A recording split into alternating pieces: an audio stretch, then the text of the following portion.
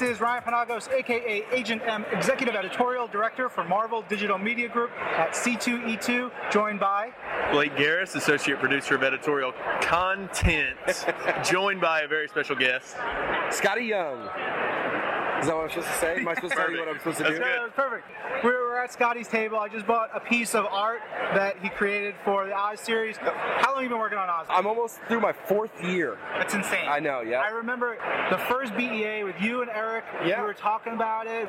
Everybody was so excited, and it's getting better. You guys are actually getting better at everything. Thank you, man. Did I first meet you there? Probably. Yeah, I think I met you right there at that meet. I cannot believe that much time has gone by, and I'm still having as much fun as I was that first year. But yeah, to think I'm almost done with the 4th graphic novel is just crazy. Yeah. Like, where the hell does this time go? Do you have favorite characters or moments that you've drawn? Because, I mean, everything is so very big and stylistic to everything you do, but... You know, character-wise, I love drawing the Scarecrow. He usually comes back in each novel. I really enjoy that now we're getting to a zone where Dorothy has a different kind of pet. So she had Belina in one, Eureka in another one, the cat and the hen. And so I really get a kick out of, really cartooning those characters because they're always a source of comedic relief. I have a really fun time with the pet animals. Yeah.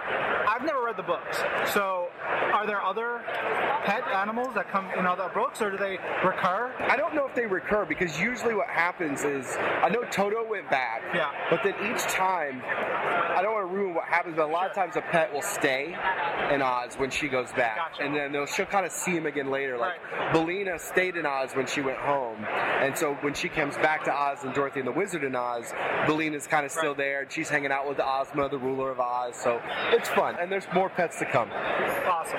You have a bunch of prints here of your AvX variant cover, which I was at the Midtown Comics release party. Right. That was flying off the shelves. That's awesome. So it's X Babies, it's Avengers Babies. Why did you do that for your variant? Midtown wanted a variant. They asked for me, and then they said, I don't know if they liked the X Babies covers I did a few years back, and I tend to be the guy that people go to whenever someone wants the comedy slant. So they were like, oh, it'd be cool to make them all babies. And I was like, oh, that'd be fantastic. Yeah. And for me, it's just really fun to draw, so I went away for a weekend, did the cover, and had no idea with the impact that it did. Yep. Especially for a big event, which is like the whole universe fighting, It's terrific.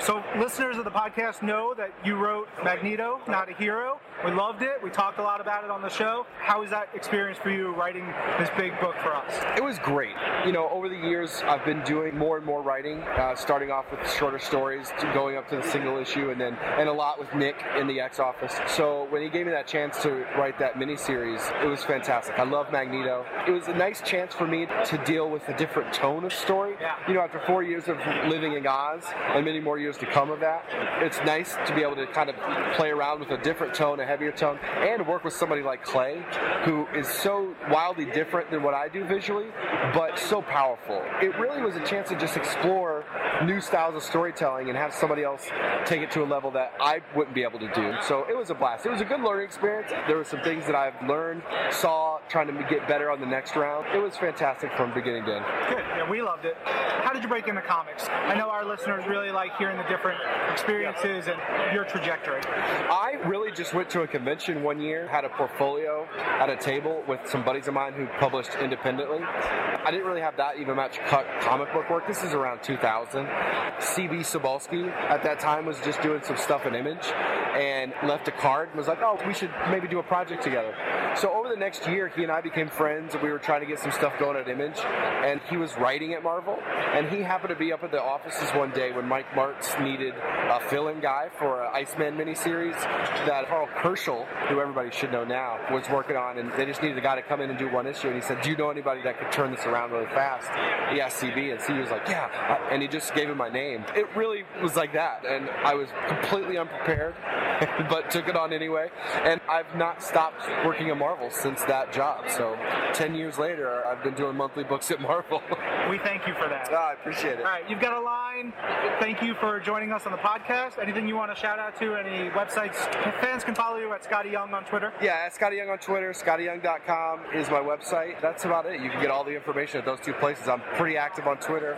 Daily sketches, art all day, process stuff, and then a Tumblr. I think I got Scottie Young or Tumblr.Scottie, whatever. Everybody's got one now. It's all my name and everything. It's good. Awesome. Branding. Awesome. All right. Thank you, Scottie. Thanks, guys.